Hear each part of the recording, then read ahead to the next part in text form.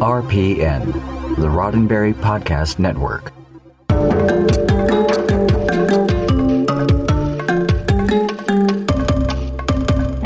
7 o'clock on a Tuesday night. I'm feeling like a live show. How about you? It's Mission Log Live. I'm Ken Ray. And I'm John Champion. And you are all up in Mission Log Live. That's the show where we get together with you, our Star Trek pals, and we talk about Trek and other things, whatever's on your mind. And that is precisely why you call in, because we don't know what's on your mind yet. So give us a shout. There are a few ways to do that. You can click on the link to join our Zoom meeting, or you can use the one tap from your smartphone. You can also call us like Bell called Watson, 646-558-8656, 646-558-8656. Then enter the meeting code that you'll find in the show description and in the comments. Then you are on with us. Joining us this week, it's Lisa Hansell. Oh, sure, you may know Lisa as the makeup artist of some renown. You might know that Lisa is a sci-fi geek as well. You might know Lisa was one of the producers of Star Trek Continues. But did you know that she's also producing a new film that features some Star Trek alumni, too? You'll want to talk to her about that and a whole bunch of other stuff. So, of course, the number to call is 646-558-8656, 646-558-8656. Then you enter the meeting code that you'll find in the show description and the comments, or you can join our Zoom meeting or use the one tap from your smartphone. This is not the last thing we're going to do. Heck, this isn't the last thing we're going to do. Well, it's the last thing we're going to do this week with you guys, but it's not the last thing. Hey, John, what's coming up from us? I don't know. Okay. No, There's bound to be stuff, though. I'm fairly certain.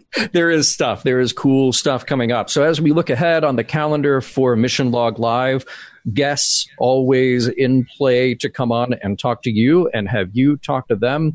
On the live show, Dr. Erin McDonald. Erin explains the universe. She's going to do that in the 59 minutes that we have on a Tuesday night. Dr. Erin will explain the universe to us. We will have Kevin Dillmore. Now, you probably know Kevin as a co-writer of many a Star Trek novel. He's also the Hallmark guy. So all those Star Trek Hallmark ornaments, he's the guy. So we're looking forward to having both Dr. Erin and Kevin on to join us there in the weeks to come, plus many more cool guests. So keep tuning in Tuesday nights for that right here on Facebook Live at 7 p.m. Pacific and 10 p.m. Eastern. And then we've got more stuff coming out in the virtual realm. Yes, some VR events coming up in Sansar. Rod, I don't know, maybe I should say the full name, Rod Roddenberry, for people who don't know, is hosting a screening of the short film Instant in Sansar. That's coming up on the 30th of August. He's going to be there with, I think, one of the producers and some other people involved with the short film. So you will want to check that out. And then we will be back in the Nexus on September the 13th for the next wave of Star Trek trivia. Round one of our trivia tourney, which is short, by the way, for tournament. Who are the players? How will they be chosen? Yes, as a matter of fact, we do have a lot of questions that we need to figure out the answers to so that you can answer the questions that we'll pose. Thursday, the 13th of September in Sansar.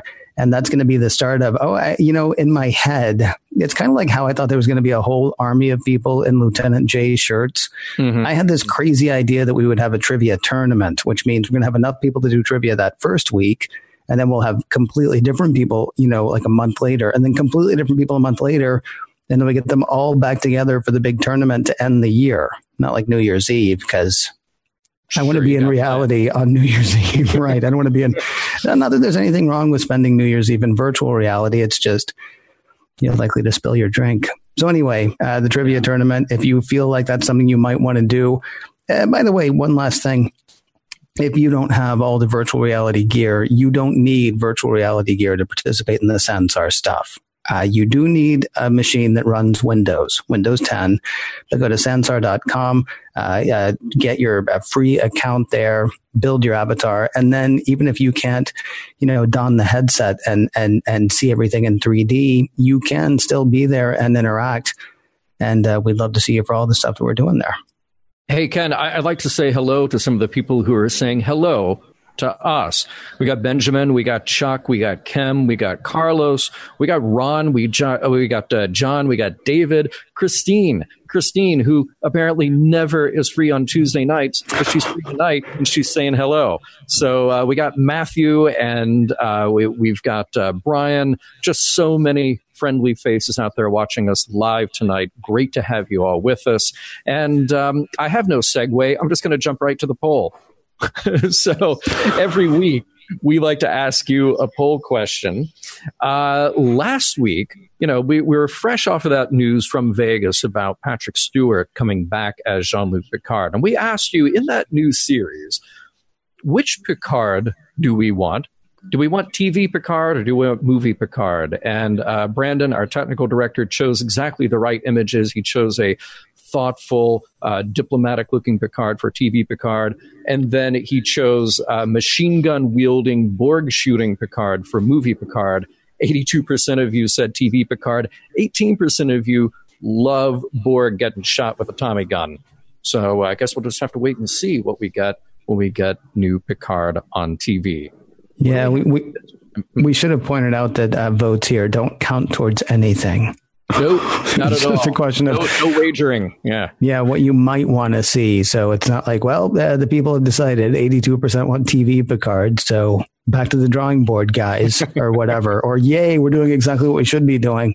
It's just it is interesting to hear what people say as far as which one they would rather see. I'll be curious to see which one turns up. In the meantime, as you pointed out, John, we do have a poll question this week as well. Practical or CG? Which of course is inspired by the fact that we're joined this week by somebody who does makeup and and a bunch of other stuff too, but does makeup for does makeup for fans, does makeup for productions, all of that. Well, I don't know if you could actually say that putting plastic on your face is completely practical, but works in practical makeup certainly. So practical or CG is the question. Right now, practical is running away with it. 74% say practical, 26% say CG. And while we might talk about makeup, we're not just talking about makeup. It's ships, it's sets, it's the whole nine. It's, green screens versus, sets that are built out and all that stuff. So the poll question, practical or CG? Cast your vote because every vote counts towards the counting. But again, the world's going to go the way it does. I pretty much will always come down on the side of practical. Really? Yeah. Look, if we're talking models and ship effects and stuff like that, to me, you still cannot beat the refit Enterprise and that 9-minute fly around in the motion picture. This is one of the great special effects sequences of all time. Yeah. Okay. See, here's the thing. If you're talking about makeup, if you're talking about people standing there and interacting, I'm all about practical. If you're talking about spaceships, I don't see any problem with a good computer generated ship, especially because that's much easier to model, right? It's much easier to fool the eye, basically. Like when that gigantic ship in Discovery hit that other gigantic ship and basically tore it in half.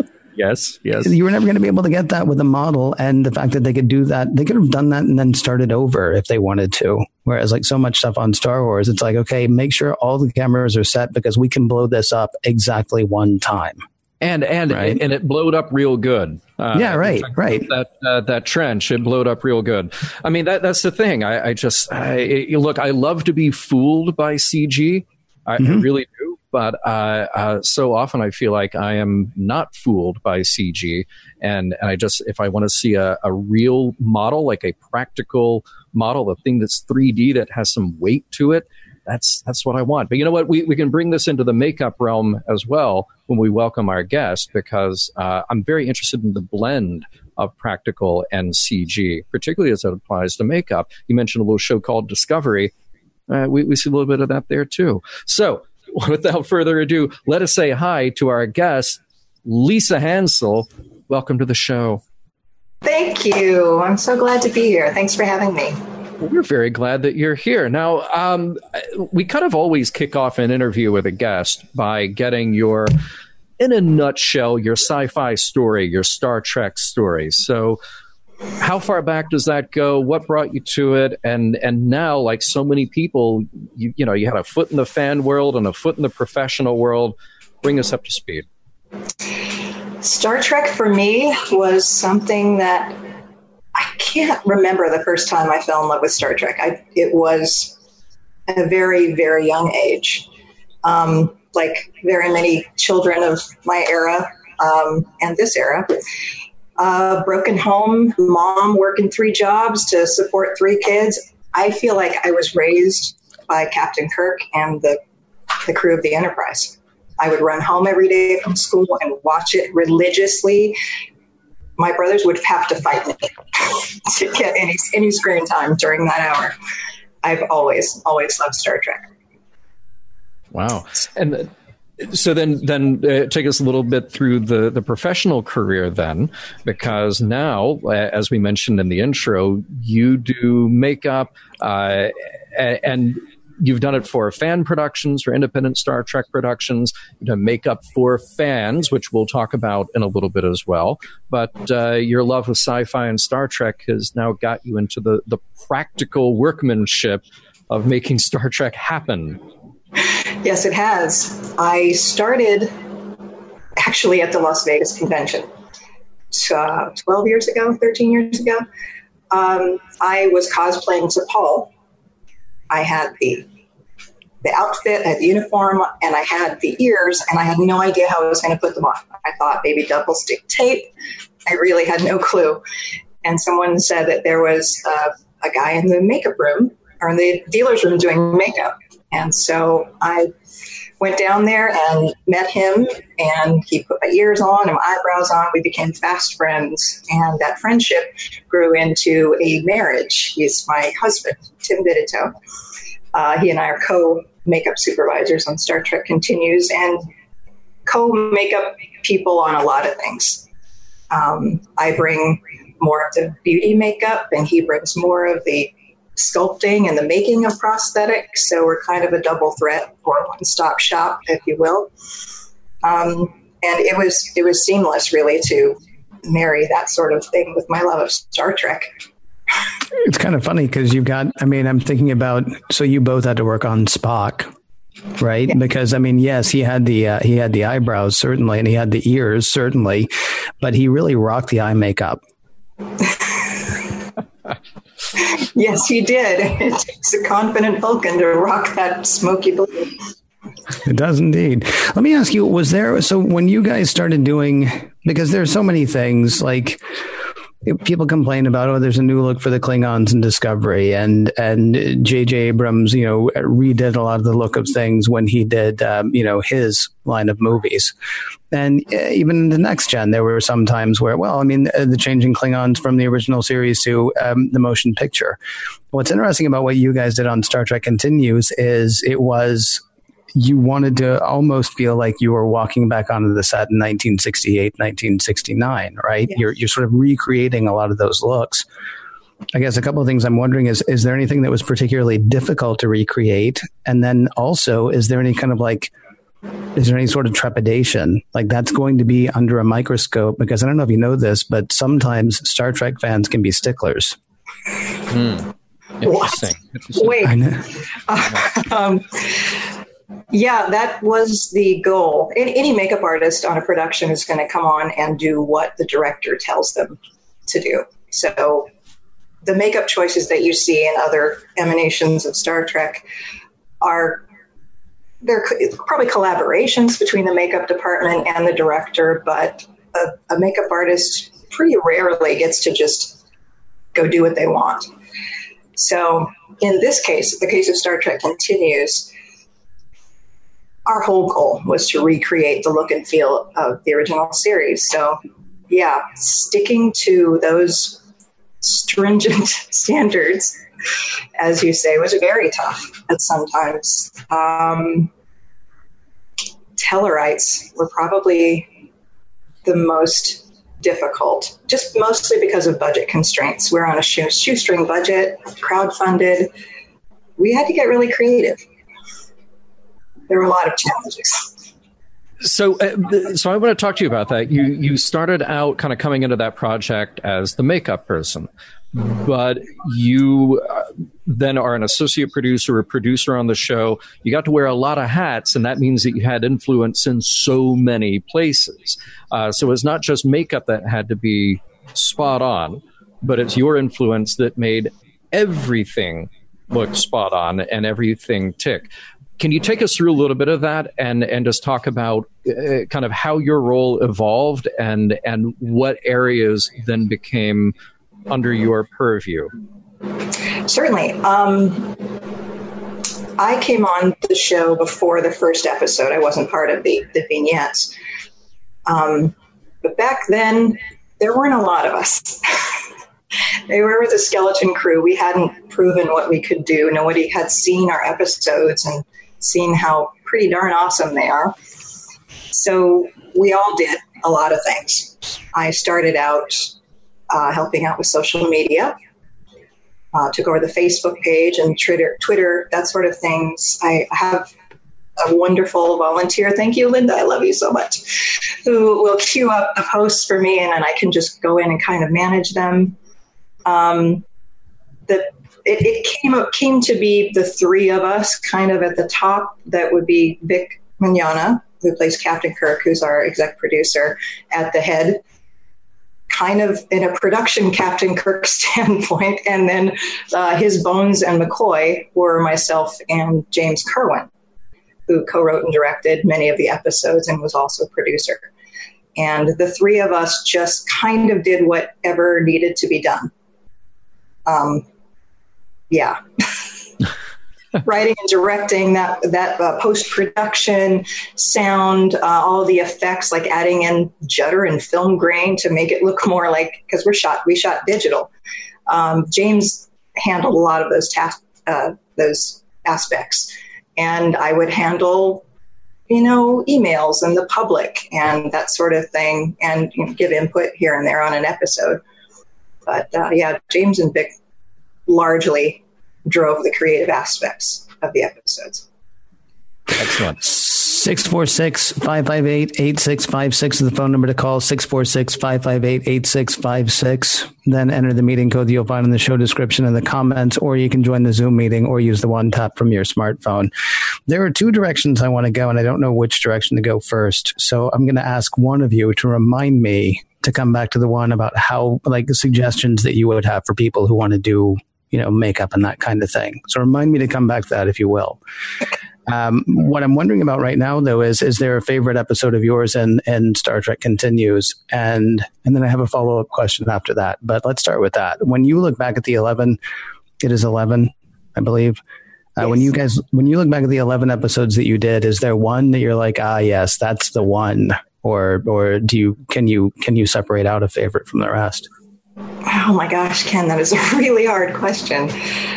They're all beloved for a lot of reasons and different reasons. From a makeup standpoint, I think my favorite would have to be Still Treads the Shadow, which was episode 8, where my team and I got to turn our Captain Kirk into very old Captain Kirk, and that was a lot of fun. And working with a double when Vic was old Kirk, Greg, who was his double, was young Kirk, and vice versa. So in essence, we really were getting two people into old age makeup several times a day. It was quite challenging, but I'm so pleased with the results.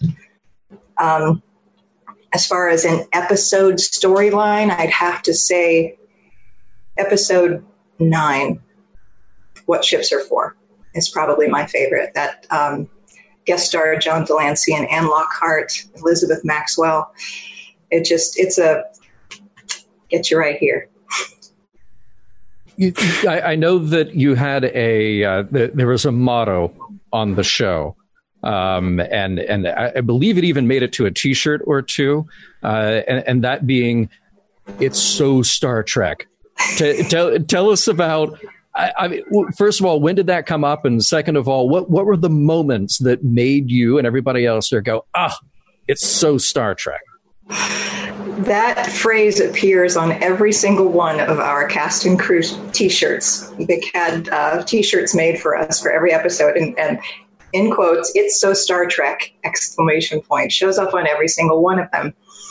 Because from the very first episode, We would be setting up a shot. Matt Busey, our director of photography, who is an absolute genius with light and angles and knows Star Trek, he would be setting up the lighting, and he'd turn the camera around just so, and we'd look at that monitor and gasp because we could swear we were looking at an episode of the original series, that this was what we were doing.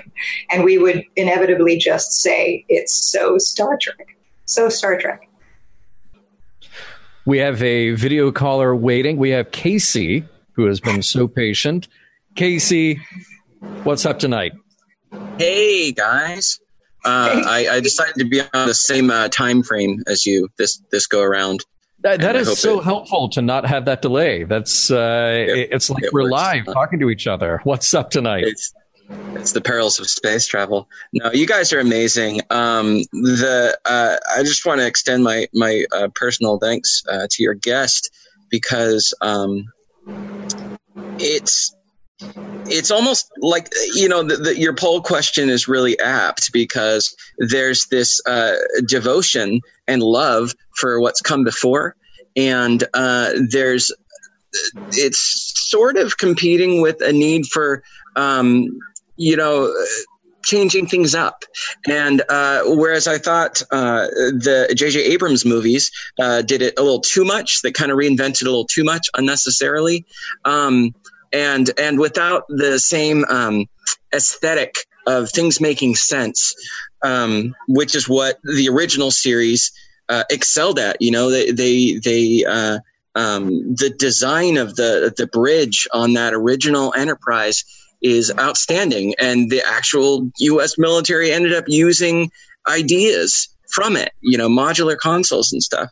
So Discovery, I think, it's by no means looks like Star Trek Continues, but it's hard to find that perfect ground. I think what they did with Star Trek Continues is beautiful. It's very lovingly done. But I think that there's a lot of what they do on Discovery is beautiful too. Just keeping with the spirit of things and still showing the love. So it's not quite Trials and Tribulations. You'll find out what that is in a couple of years. But no, I think there's room for it all. Infinite diversity, Yeah. Well, to that point, and obviously the mission of Star Trek Continues was to continue making exactly what TOS looked like, to finish out as if the show went off in June of 1969 and it picked up again later that year. You couldn't ask for better. With a new cast, but it's the same show continuing on. And I'm curious, Lisa, what Casey is talking about here, you guys, you all had this common vision of exactly what this show would be, of exactly what it would look like, exactly what it had to feel like. I'm sure that was incredibly intimidating on its own. So I would like for you to speak to that. And B, I'm just curious, how do you even wrap your mind around, we're going to do this thing that will be enormously difficult, that will take a lot of time and effort and probably personal expense and last over a period of years. Did you know what you had signed up for? No, I don't think any of us knew what we had signed up for. Vic has said on many occasions that he had no idea how it would be received. He wanted to make one, and people liked it. So then we thought, well, let's make a couple of more.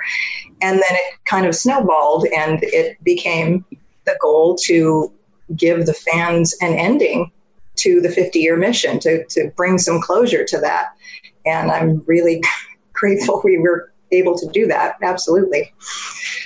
Sorry, what was the first question? That it was all of the above. I think you nailed it. Thank you. Casey, you got anything else for us tonight? Oh man, Kevin Dillmore, what a great guest to have on. I'm sorry, I'm out of sync with him. But I know you guys don't.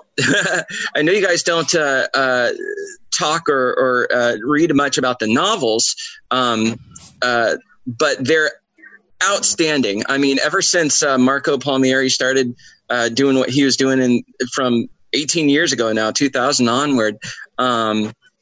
What Kevin Dillmore is doing in a literary way is exactly what your other guest is doing in a televised way, I guess. It's bringing that absolute flavor of the original series into the 21st century, into something new and beautiful. So I'm excited. Thanks for being here, guys, and I love talking to you as always. And Casey, thanks so much for Ken calling Ray in. is awesome. I don't know where he went, but he's I'm wonderful. I'm right here. Thank you. Hey, there he is. I went out for a smoke. No, I didn't do that. I don't smoke. It's just terrible. Thank you very much, Casey, and thank you very much for calling in tonight. Always, guys. You're awesome. Take Bye. care, man. Bye. I'm going to do the number again, and then John, do you want to pause for a second to do some business, or what do you want to do? Yeah. Do the All number. right. We'll do business. We'll come back.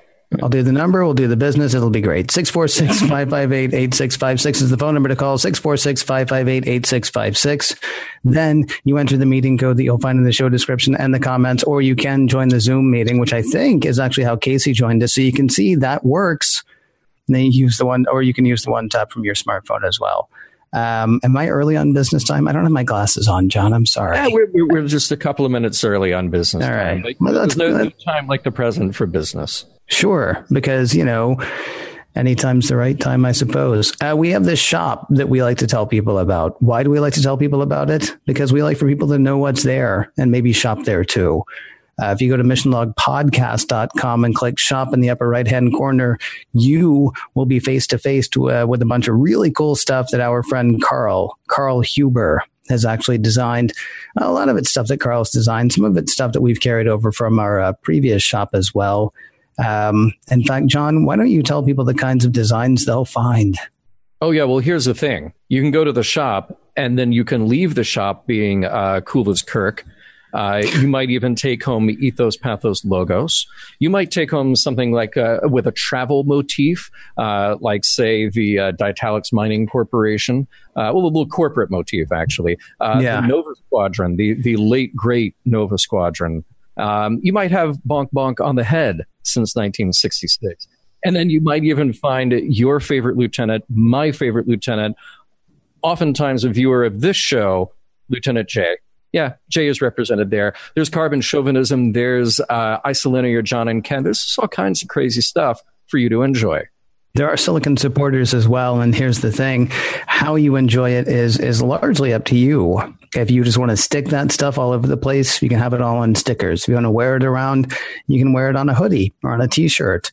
There are tapestries. I hate to interrupt, but Carlos is pointing out in the chat right now, in all capital letters with, I believe, 8 exclamation points, tapestry.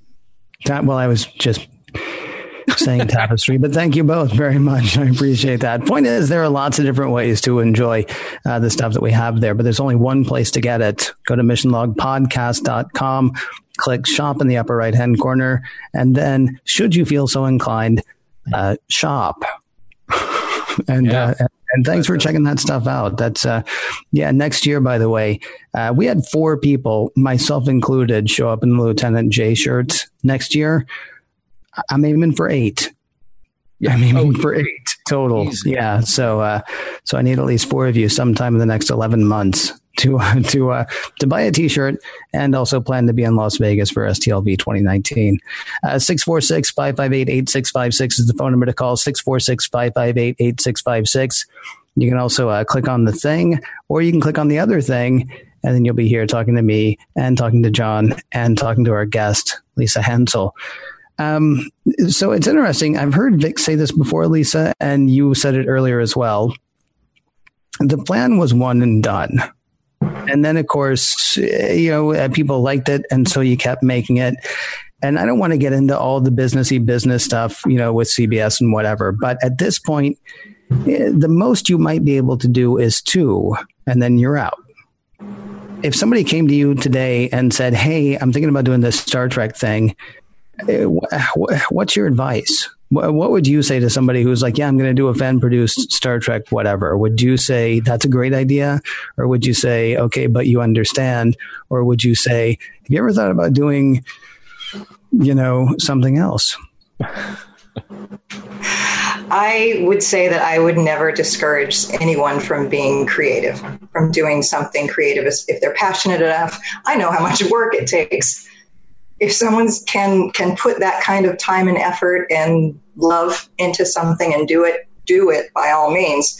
But don't, absolutely, look into the guidelines and regulations and don't get in trouble along the way because, you want to be out of jail for your next thing. We were talking about jail before we came on.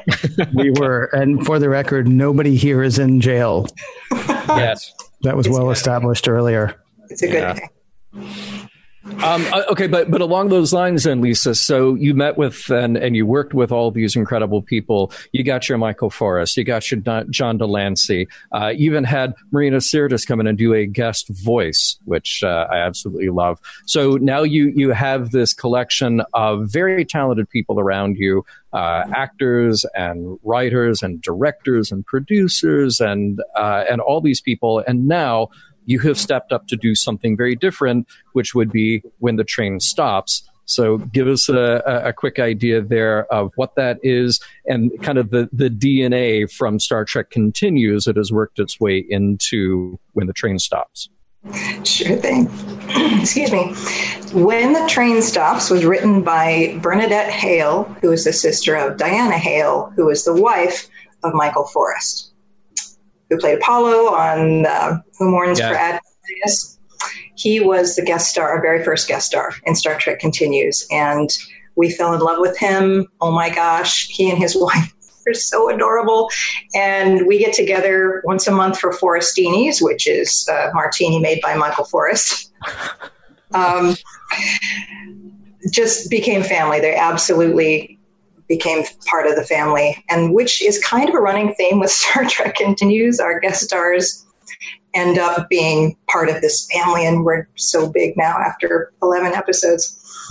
So the story was written for Michael. It's kind of a Twilight Zone-esque psychological story with a twist. It's a short, it's about 20 minutes.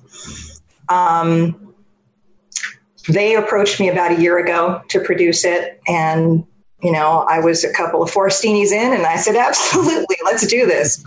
But I'm a person of my word, and now we are in post-production, just about to do our final sound mix. We'll be finished with the film in about 3 weeks. And having stars like John Delancey, and of course, Vic Mignogna, Rekha Sharma, and the lead is played by Darren Jacobs, someone that the Trek community doesn't know yet, but he's amazing. I worked with him many years ago and thought, if I ever produce something, he's going to be in it. So watch for that guy. It's a really fun short story. I'm so proud of it. I can't tell you how proud I am of it. There's a beautiful original score. And here, I'll break this news for you. We had a guest musician for the musical score. Our composer, Mike Avenem, he wanted to have an instrument called a sarangi. And it's not an instrument whose sound can be easily reproduced digitally. But he didn't know anybody who played it. It so happens that Rekha Sharma plays the sarangi quite well. And so she is a guest musician for the score for our short film. It just goes to show how many great people I've been privileged to meet through Star Trek Continues. Every one of them that are in the film have become really, good friends, not just necessarily business associates, but really good friends. And that's who you want to work with, because that's how what is the saying? If you do what you love, you never work a day in your life. Oh, I thought it was keep your friends close, but your enemies closer. I couldn't remember which direction. I wasn't sure. Okay. So done in 3 weeks, and then how and when and where can we see it? It will first make the festival circuit before we seek distribution. We crowdfunded the whole thing. on Indiegogo. And there are perks that allow an early download or early viewing. So some of our donors, thank you donors, will get to see it as soon as it's finished, and finishing touches are put on it, perhaps in about a month. The rest of the world, if you're not going to one of the festivals, it might be a little while. So. And what festivals are we talking about? I mean, are you talking specifically about short film festivals, sci-fi festivals? Are you talking about like regional Comic-Cons? I mean, where do people need to keep an eye on it? I mean, I know you've got a website, which we want to direct people to that as well. But I mean, like, what kind of festivals are we talking? Do I need to go to Telluride, or can I go to, Comic-Con Duluth? I guess is what I'm wondering. I will be hitting all of the best festivals. We're going to meet the Sundance Film Festival. Late deadline is September 14th. It's etched in my brain. The Toronto International Film Festival, Berlin, where you can't be over 15 minutes to go to Cannes, and we're 20, so can't do that one. But I have a list of film festivals that I want to just kind of trot it out. A short film for a producer is a calling card, kind of a, hey, look at me, this is what I can do. Do you have work for me? So because, I'm just so proud of this that I'm absolutely going to submit it everywhere I can and hopefully go to as many as I can, but that's certainly not a criteria. Cool. Field trip to Berlin, everybody who's watching the live feed right now. So, put that on your calendars. Very nice. Hey, if you want to be a video caller, you can join our Zoom meeting. You can use the one tap from your smartphone, or if you want to call in, like, callers do, 646-558-8656 is the phone number to call, 646-558-8656. That, I believe, is how Earl Green, as a matter of fact, joins us this evening by phone, if we have him there. Earl, how's it going tonight? It is going. We have a little bit of a storm blowing in, so my timing is, as usual, impeccable. Nice. Well done, Earl. What's on your mind tonight, sir? Well, I had a question regarding the episode "What Ships Are For," which is first off, I think the whole episode deserves a shout out, because it's one of those things where, as soon as the message landed, just right before the plot wraps up, I could swear I heard Gene Roddenberry jumping up and punching the air somewhere. I mean, it was such a good message show. And, by golly, if Gene wasn't doing that, I was. Wow. Fantastic. However, the question I have there is that John Delancey's character in What Ships Are For is, I'm going to try not to spoil this for anyone who hasn't seen it. And if anyone hasn't seen it, please do catch up. It's good stuff. But John Delancey is a head of state, shall we say, who really does not want people from other shores coming to his, metaphorically speaking, and trying to translate that from space terms to naval terms. And whenever the rods and cones in everyone's eyes begin working again and we come out of black and white, John Delancey's character is very vivid orange, perhaps somewhat similar to another somewhat less fictional head of state who's in the news a lot. I was wondering if this was, if this is just a coincidence and it's one of those things where I'm reading my thing into it and overlaying my interpretation onto it, or if this was something where, there were a few giggles going around saying, oh yeah, let's make him bright orange. Actually, it was completely coincidental. I went through several color combinations to come up with colors that would complement each other. We have, on one hand, we have aliens that have orange skin and black hair, and on the other hand, there are aliens with yellow skin and purple hair.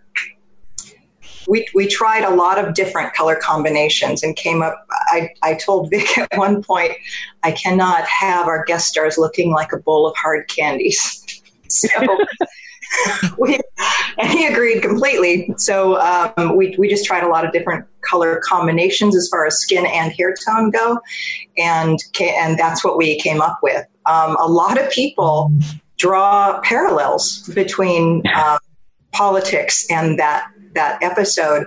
It was written well before the election. It's really very coincidental, any parallels that people are drawing toward it, and it's hilarious, and it tells me that we're doing Star Trek right if it makes people think. And we got I got all the emails from Star Trek Continues. I see all the social media messages, and we had people telling us on one side, I hate that episode, it's too liberal, and on the other side, I hate that episode, it's too conservative.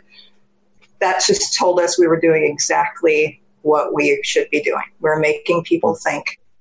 And absolutely. I mean, conversations, and that was my favorite part. I think about the episode was the aftermath from the fans. It was really great. But no, the orange skin was incidental. Okay. Well, I will cop to that being, my overlay, my interpretation, but I couldn't look at it and not see it. I'm sorry. Earl, you were so diplomatic in how you phrased that question. You should really have a job on Mission Log. Nicely done. Nicely done.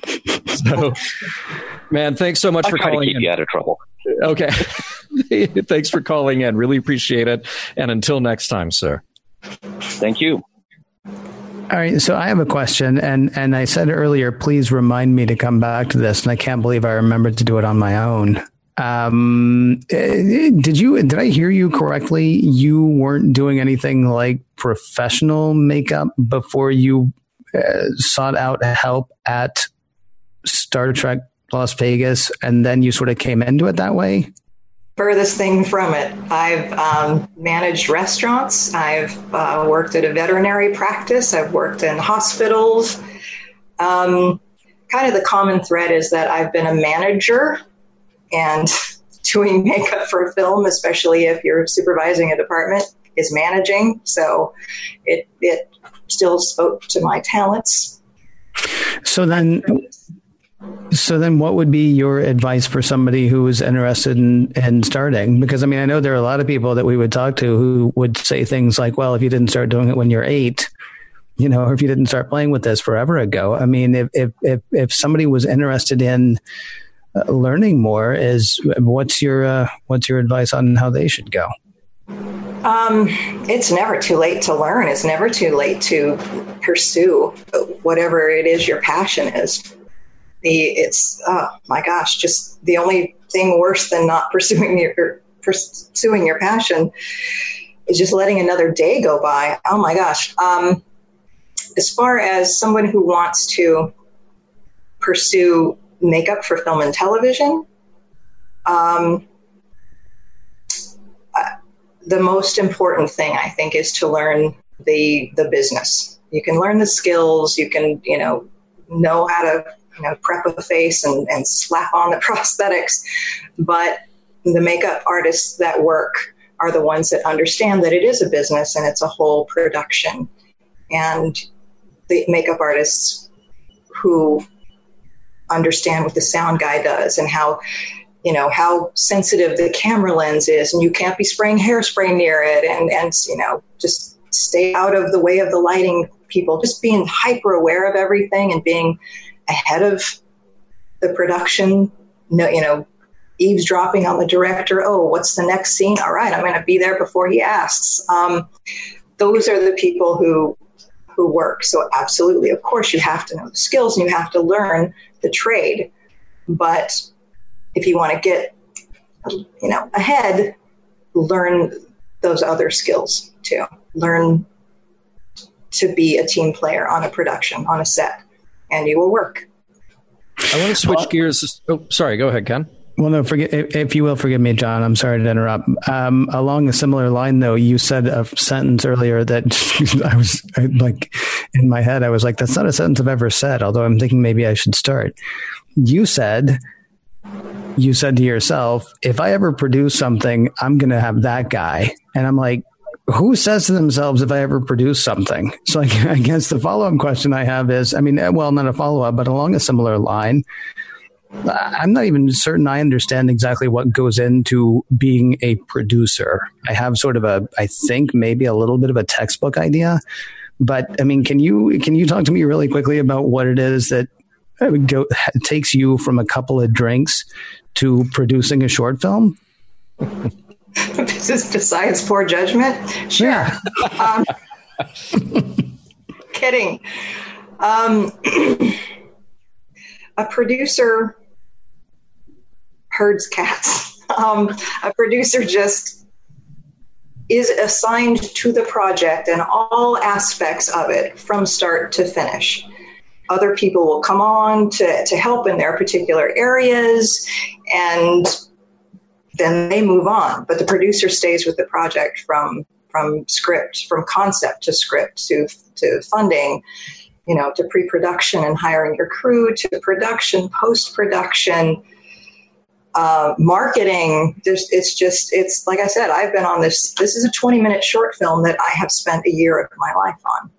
Mm-hmm. I've done some other things here and there, certainly, but it's absolutely taken over, pervaded a lot of my life for the last year, and will continue to do so at least for until next summer or beyond, probably beyond, if everything goes well. So you gotta love the material. You gotta love what you're doing when you decide to get into it, because it's you. You're it. The buck stops here and starts here, as far as what a producer does. So. Well, since we're getting kind of toward the end of the show here, there's something that I want to talk about, switching gears just a little bit. You've talked about your experience as a fan at a convention and how that now led to this whole other experience in your life.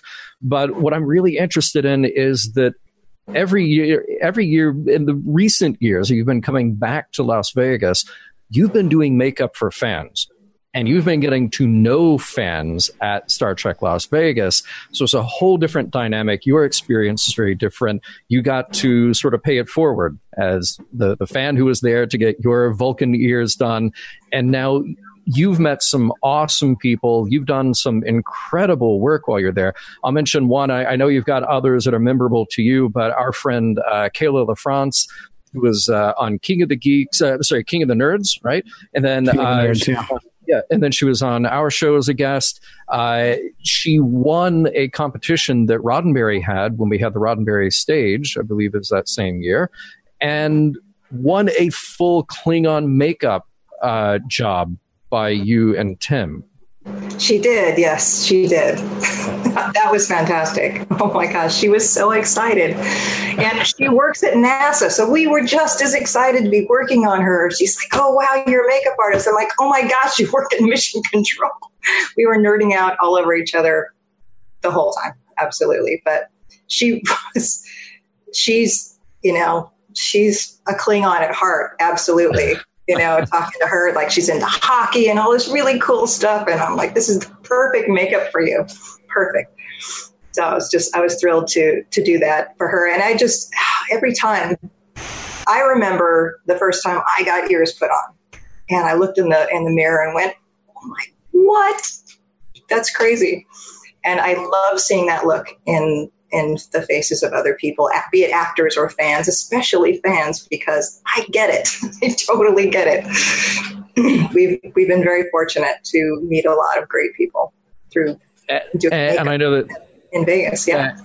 And you've made friends with Oren, who tell us a little bit about her. Yeah, okay, there it is. Big heart. Yeah. Oh my gosh, Oren.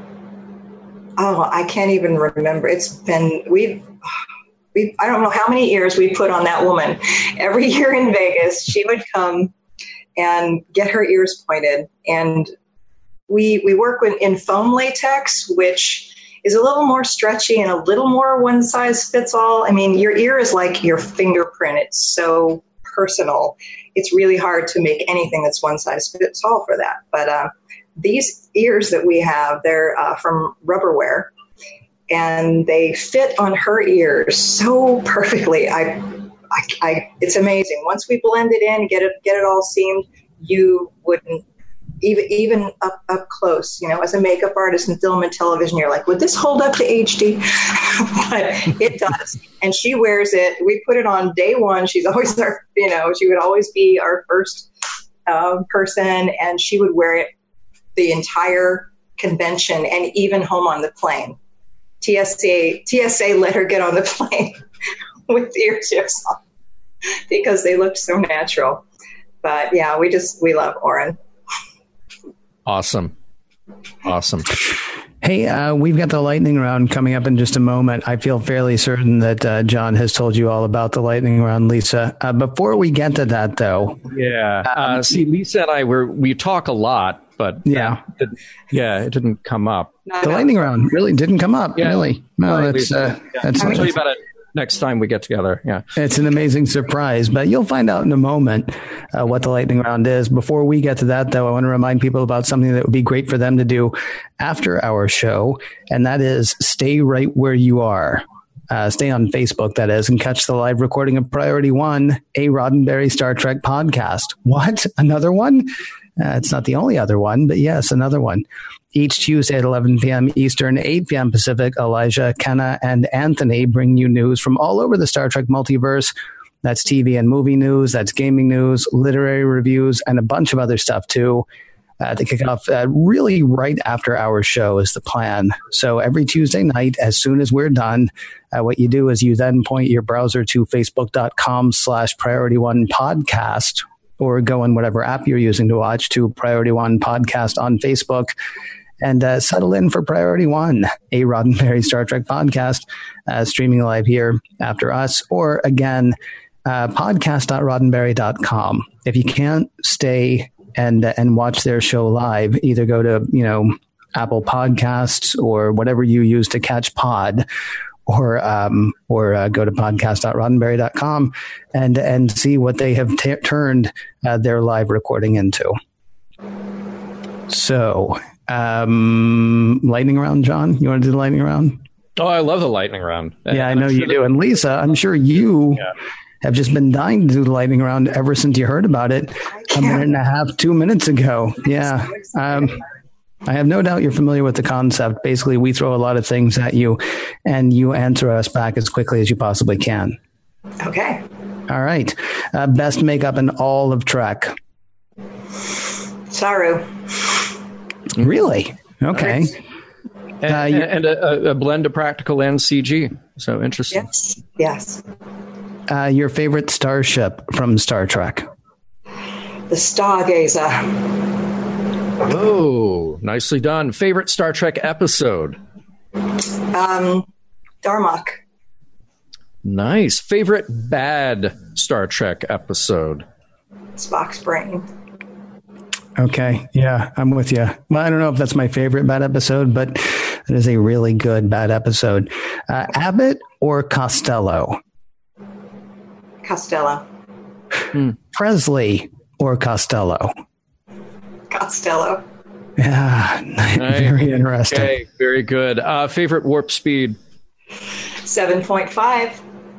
Wow. I love that. Good. These are really good. She had an answer to favorite warp speed, John. Yeah. Oh, I do too, but I don't play the lightning round, so nobody will ever know. Favorite technology from Star Trek? Your favorite Trek tech? Transporter. Of course. And speaking of transporters, the question to end all questions: have you been to Vulcan, Alberta, Canada? I have not been. It's on my bucket list, though. I would love. Is it really? I would love to. That's great. Yeah, I'm a Vulcan through and through. Well, Klingon sometimes, but yeah, I would love to go. Love to go. I love the fact that you actually know what I'm talking about, because we've had everything from people saying, "Of course, have you not?" All the way to Doug Drexler saying, "Why would I want to go there?" So, which is really, that's an apologies to everybody in Vulcan, because it wasn't me that said it was Doug, though I do bring it up about every other week because it was really he will never let us down. It was a priceless moment. No. By the way, Christine is saying, Lisa, road trip to Vulcan, I'm in. So you've already got a travel partner there. So Christine, Yuri, and Michelle, we're going to Vulcan. Oh, good. Oh, that would be awesome. Because this is all going on the Mission Log Road show. This is going to be An amazing trip. Yeah, this needs to be a whole series. Yeah. 2025. Yeah. Well, here's what I'm thinking. If I ever produce anything, right, it's going to be a documentary of your road trip. Exactly, your road trip to Vulcan. And of course, if I'm on the road trip producing the film, I'll be able to ask you, how many Fosteenies, what are they called? I don't remember what they're called. Forestinis. How many did we have before I said, yeah, I totally want to produce that documentary? I hope it's at least 2. I don't want to be the only lightweight in the room. You guys are so much fun. Better than a poke in the eye with a stick, as my grandmother would say. Well, that's high praise. I'm going to ask really quickly. So obviously we've all just come off of STLV. You're talking about going into the different film festivals and things like that. Are there other events? I don't know about you, John. Well, I know something about you. You know a little bit about me. I know a little bit about you. I'm always amazed. Like, I will get like mentions from people like the weekend before they go to what sounds like a fairly big con, saying, "Oh, I'm spending this weekend at this fairly big con." I'm like, how did we not even know about that? Is there anything like that? Is STLV your one con of the year, or do you have something else coming up in addition to the films and such that you're doing, Lisa? STLV is the one that I go to as an attendee, that I've been going to since 2003. I will go to as long as they have it, I'm sure. It's just, I'm sure everyone who goes to Vegas has their Vegas family that they see once a year, and missing that is just kind of not an option. There are other conventions that will invite me or other members of Star Trek Continues cast and crew. We go to Silicon Valley Comic-Con pretty much. We missed this last year because of conflicts, but we'll go to WonderCon. We screened our finale episode at Stan Lee's Comic-Con. They changed the name this year, so I was trying to remember. There's always something on the horizon. As far as work, I am hopefully working on a feature film, helping to produce a feature film in Napa Valley, California, October, November. And then setting up the premiere for my short film, When the Train Stops, in early December. There'll be a VIP premiere, likely at the Dick Clark Production Center. There's a sweet screening room that I'm looking at. So excited for that. Very cool. And I know you've said the title a couple of times, and I also happen to know that it's the URL. But can you tell everyone, please, where they could find more information on the film and where they can keep up? Yes, absolutely. We've got all the social media channels covered. Well, 3 of them. Facebook, Instagram, and Twitter. On Twitter, we are WTTS Movie. On Facebook and Instagram, we are at When the Train Stops, and the URL is whenthetrainstops.com. Very cool. Well, I always say this, and then I realize probably I could if I tried hard enough, but I can't thank you enough for joining us tonight. I really appreciate it. I know, right? But I should have started like 5 minutes ago if I were going to do that. It's better to just do the whole Hollywood thing and say, I couldn't possibly say thank you enough. But really, thank you for being here. You've been fantastic. We'll do lunch. Yeah. Oh, nice. Have your people call John's people and they'll get in touch with me. Yeah, maybe. Thank you so much, Lisa. And thank you to all of the callers and all the viewers who joined us tonight. It is my solemn duty to remind you that Mission Log Live is produced by Roddenberry Entertainment. Executive producer, Rod Roddenberry. Technical production on Mission Log Live by Infinity Networks. Producer, Brandon Bradley. Be sure to visit podcast.roddenberry.com for the latest from the Roddenberry Podcast Network, including not just Mission Log, but also Women at Warp, Priority One, and the Trek Files. So thank you again to everyone who joined us live or later, and we will talk to you next week.